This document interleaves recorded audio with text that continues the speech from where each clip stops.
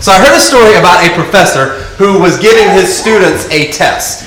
And somehow the student, or the professor's assistant, who obviously helped out with things like that and printing off things, somehow the assistant had stapled the answer sheet on the back of the test itself.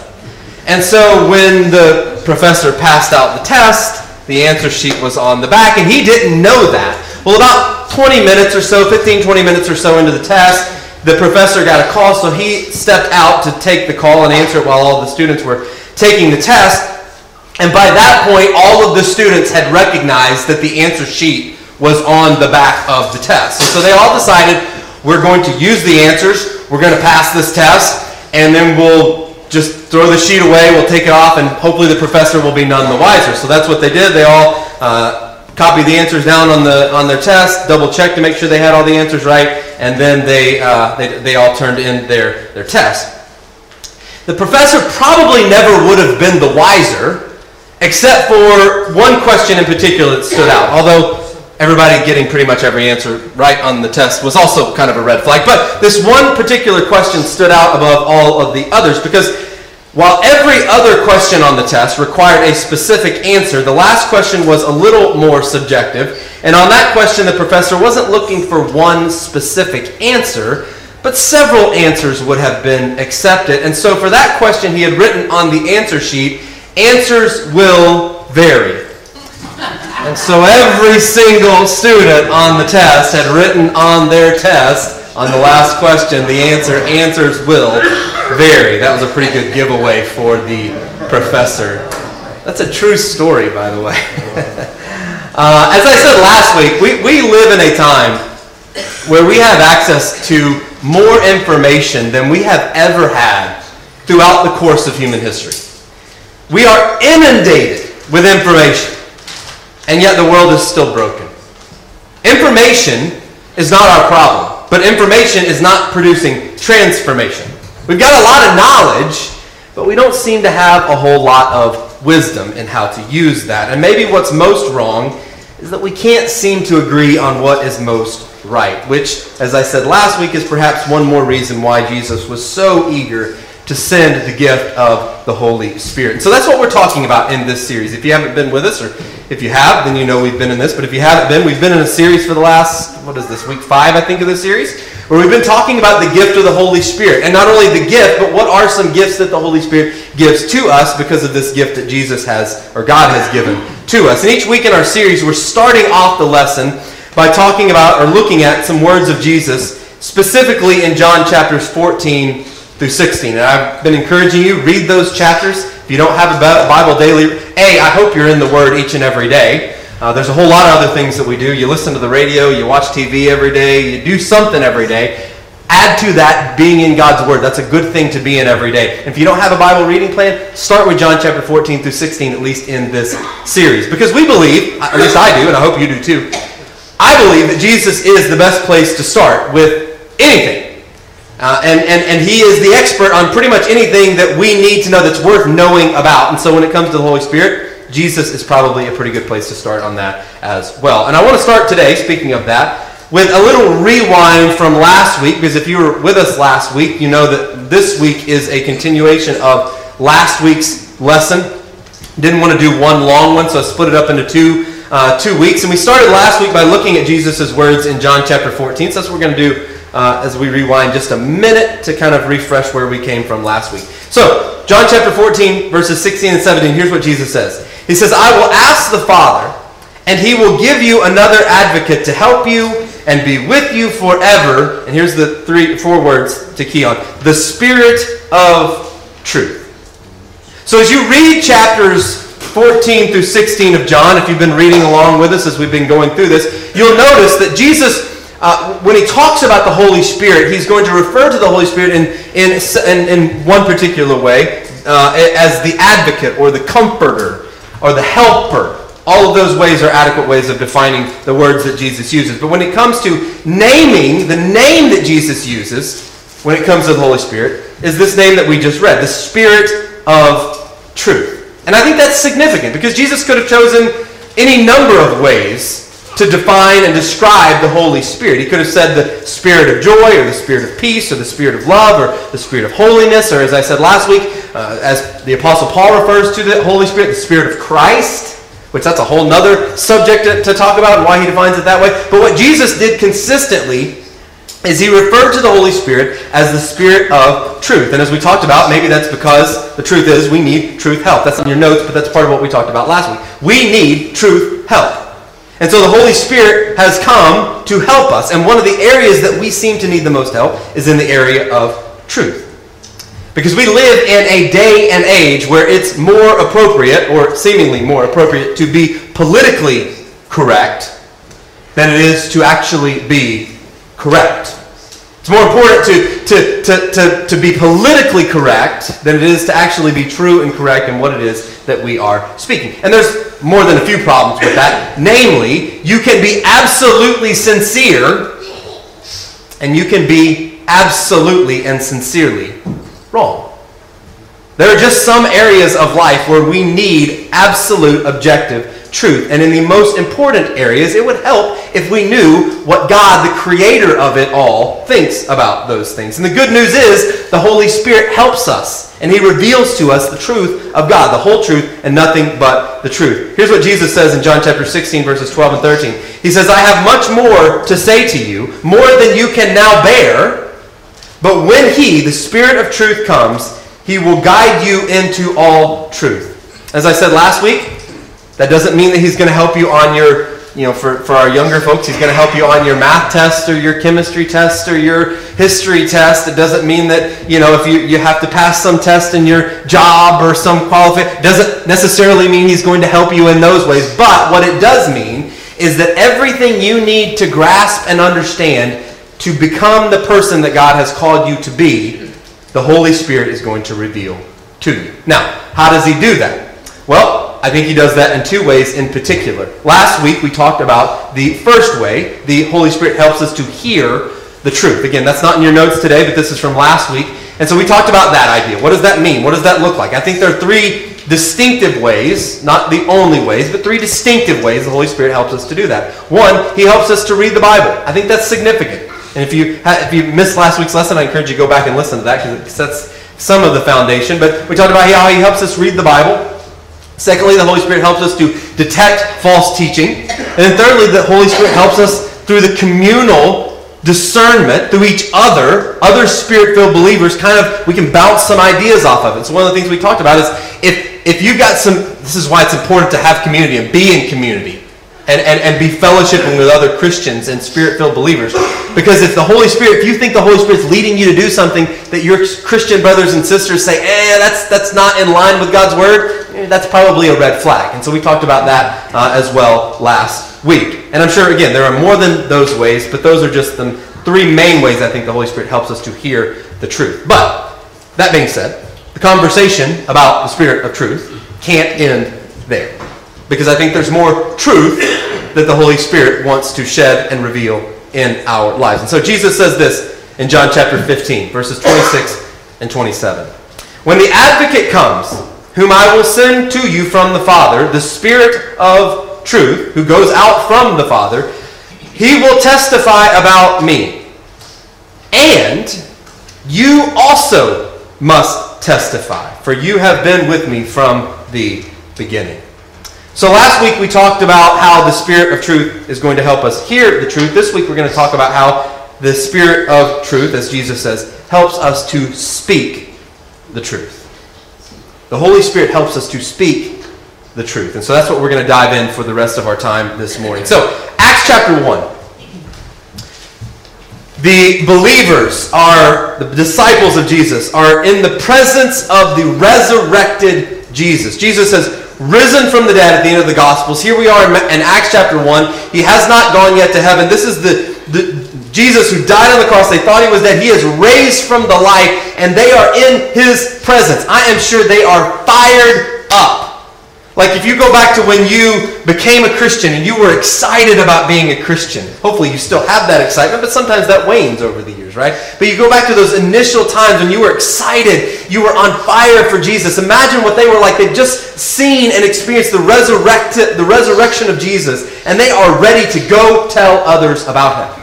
Jesus has even commissioned them to go and tell everybody about him. He says at the end of the Gospels in Matthew chapter 28, go, right? Go into all the world and make disciples. But then in Acts chapter 1, he tells them, wait.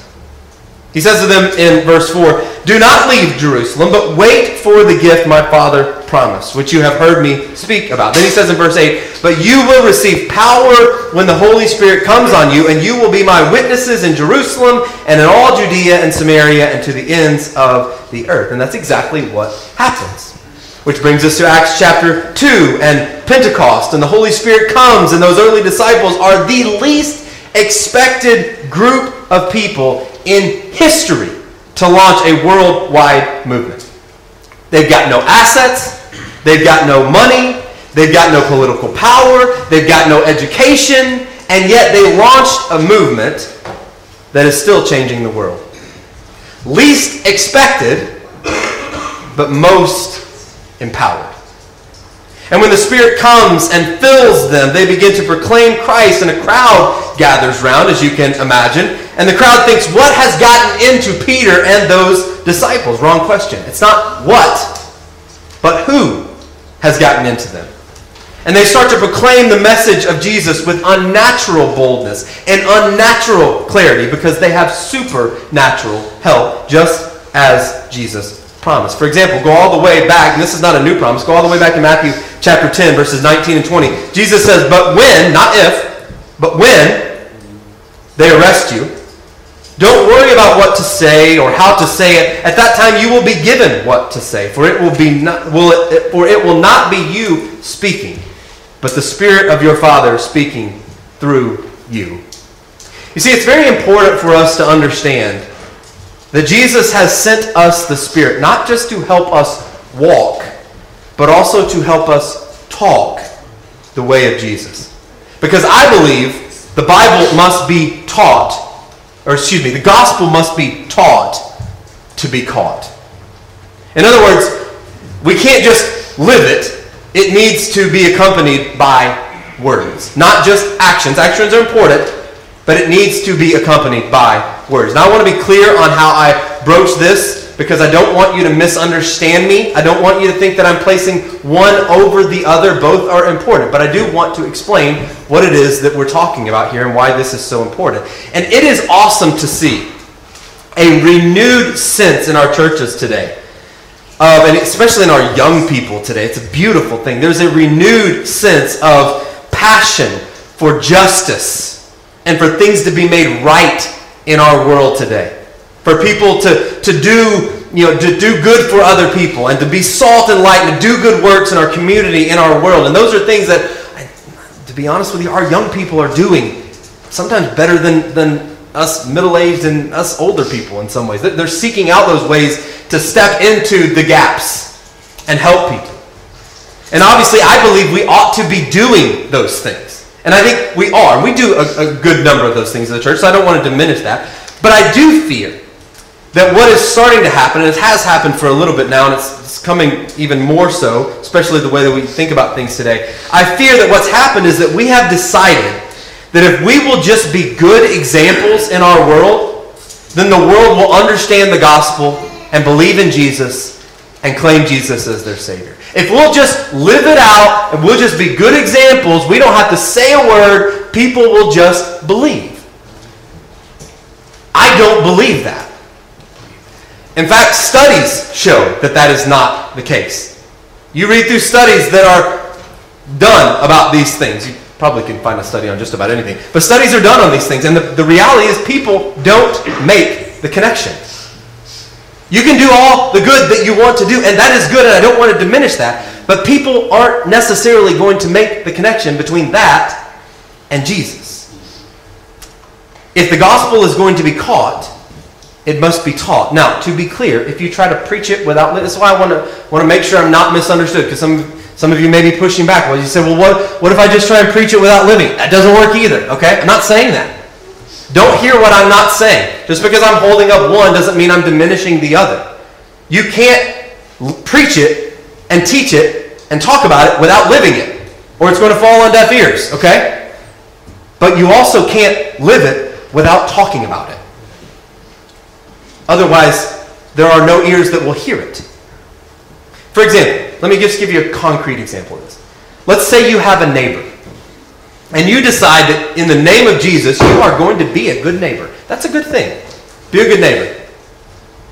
And so when he injures his leg, you mow his yard. You come over and you do some things for him. And when his wife is sick, you take food over.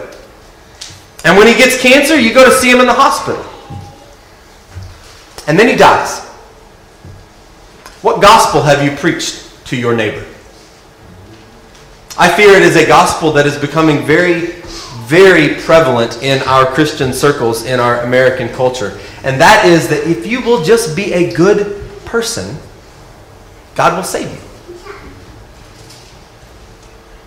And I want to be very careful. God is the ultimate judge here. But here's what I will say. Kindness never washed away a single sin. Only the blood of Jesus does that. Amen. That is the reality. And what your neighbor needed most was to know Jesus. That's right. Now, should we not do anything and just tell them about Jesus? If you're saying that, then you have been tuned out for the last 10 minutes of this sermon, because that's not what I'm saying. But if we don't tell people about Jesus, then what are we doing the things we're doing for? And I think much of the evangelistic apathy in our churches today is the sad and inevitable consequence of most of us living with little to no intimacy in the Holy Spirit. And we do some good things, but we're not changing the world for Jesus. You remember the tragedy of 1912 when the Titanic sank.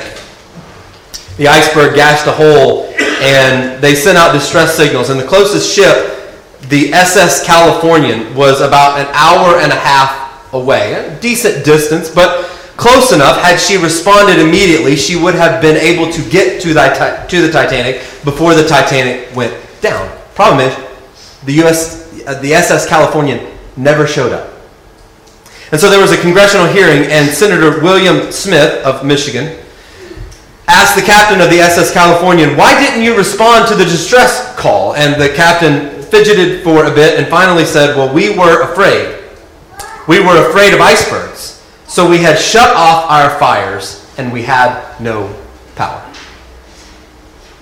No fire, no power, no one was saved.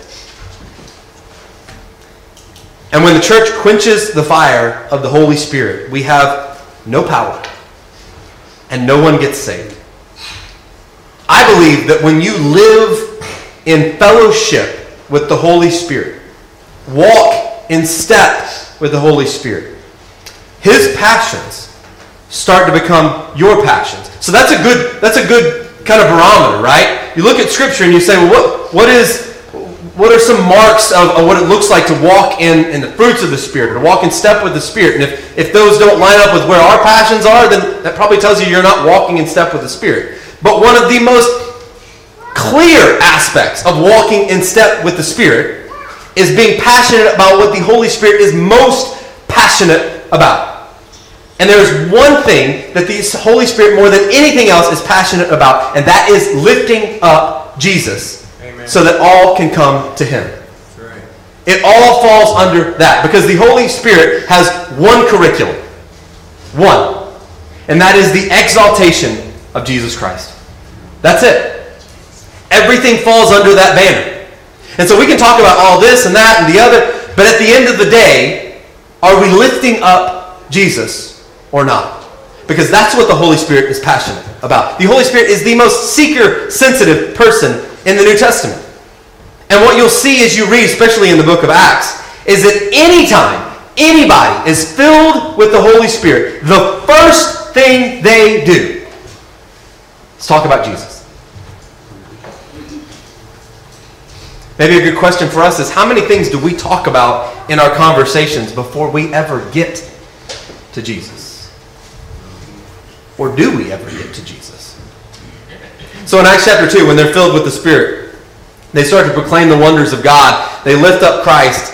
In Acts chapter 3, there's an awesome story about Peter and John. They're on their way to the temple, and this lame man is there, and they see him, and he asks to be healed, or he doesn't ask, he asks for something else, and they end up healing him. He begins to jump up and down with joy, and shocker, a crowd gathers around because there's a lame man who's been healed. He's jumping around now. That's going to get some attention, right?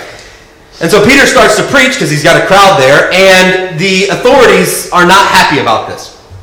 And so they call Peter and John in to question them, and that's where Peter makes this incredible statement in Acts chapter 4, verse 12. He says, "Salvation is found in no one else." Beautiful statement. "For there is no other name under heaven given to mankind by which we must be saved." It's just an incredible proclamation of the power of Jesus and the name of Jesus. But if you read right before that, we read that in verse 12. Read right before that, 4 verses earlier in Acts chapter 4, verse 8. It says, "Then Peter," what? "Full of the Holy Spirit, said to them." Then later in the chapter, Peter and John are sent home and told not to talk any more about Jesus under great threat. Peter and John go to where the other believers are gathered. They tell them what's happened. They get into a prayer meeting. They start praying. They start asking God for boldness to speak His word. It says in Acts chapter 4, verse 31, after they prayed, the place where they were meeting was shaken, and they were all filled with the Holy Spirit and spoke the word of God boldly, even in the face of persecution and death. But perhaps my favorite example, and it doesn't end well for him, but it does for the gospel, is in Acts chapter 7. Stephen is preaching a powerful sermon about Jesus. And the religious authorities, they don't want to hear anything about Jesus.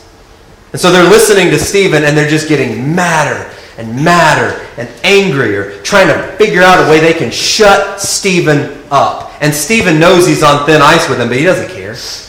Because nothing and nobody is going to stop him from sharing the good news of Jesus Christ. And so verse 55, "But Stephen, full of the Holy Spirit, looked up to heaven and saw the glory of God and Jesus standing at the right hand of God. 'Look,' he said, 'I see heaven open and the Son of Man standing at the right hand of God.'" That was the tipping point. Verse 57 for the religious leaders. "At this they covered their ears and yelled at the top of their voices." I picture like little toddlers. But anyways, "and rushed at him." This is not toddler behavior. Or maybe it is.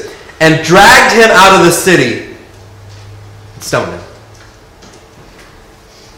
Because they had no other way they could figure out how to silence a man who is full of the Holy Spirit and consequently wasn't going to let anyone or anything stop him from sharing the truth of Jesus Christ. How about us?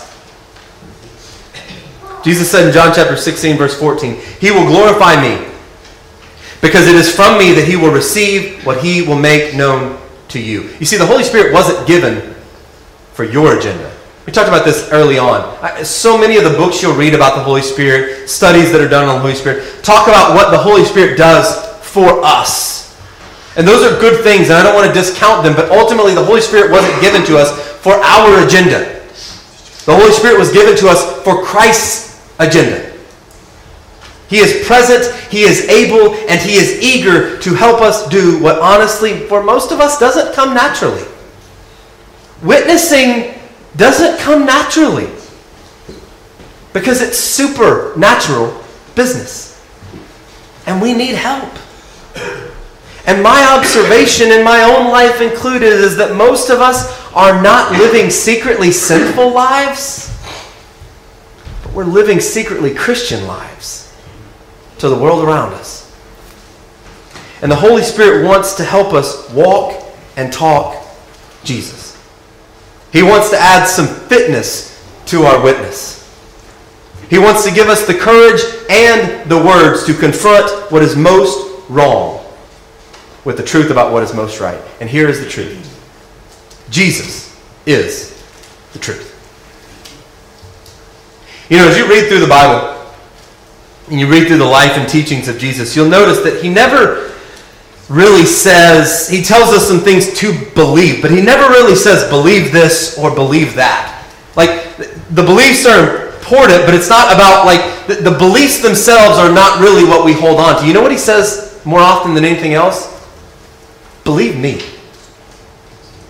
Believe me, Jesus says. Jesus made himself the issue. In fact, this whole discourse in John chapters 14 through 16 starts with this incredibly controversial statement. Now, those of us who are Christians, we've probably seen it, but in our world, this is super controversial. And in that first century world, it was super controversial. Jesus says these words in John chapter 14, verse 6, I am the way. Not a way. Not one of. I am the way and the truth and the life. Amen. And no one comes to the Father except through me. And in our day and age, that is politically incorrect. And yet it is absolutely true.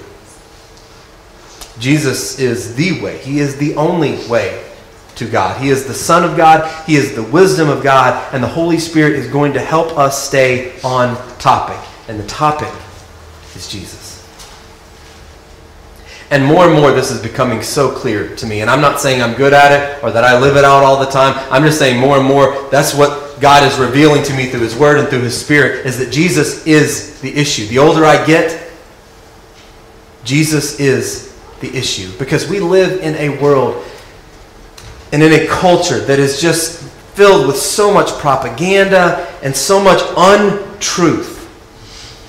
And it's so easy to get caught up in not just that side of it, but even like, what are the issues and what are the arguments? And there's these arguments and there's these arguments, and I love the study of apologetics, which is just basically how do we prove God to be true and the Bible to be true and the things around us. How do we, like, I love those things, and there's a lot of valid and honest questions that people are asking. Probably some of you ask, right? So it's like, where did dinosaurs come from? And how old is the earth? And who was Cain's wife? And why? How do we make sense of how, all the things that happened at the beginning of Genesis? And even the Genesis narrative, like, how do we make sense of that? And I could go on and on, like questions that you probably are dealing with. And they're good and valid questions, and I don't want to discount any of them at all. But at the end of the day, the issue that matters more than any other is Jesus. Because if you don't make a decision for Him, I don't care how old the earth is. Or how you feel about dinosaurs. Or who Cain's wife was. Like, it, as we say down south, it doesn't matter a hill of beans if Jesus isn't at the center. Jesus is the issue. And if we don't start with Him, then nothing else really matters. That's right. And the good news is that God has sent us the truth, Spirit truth, to help us hear and to speak of the greatest truth of all, Jesus Christ.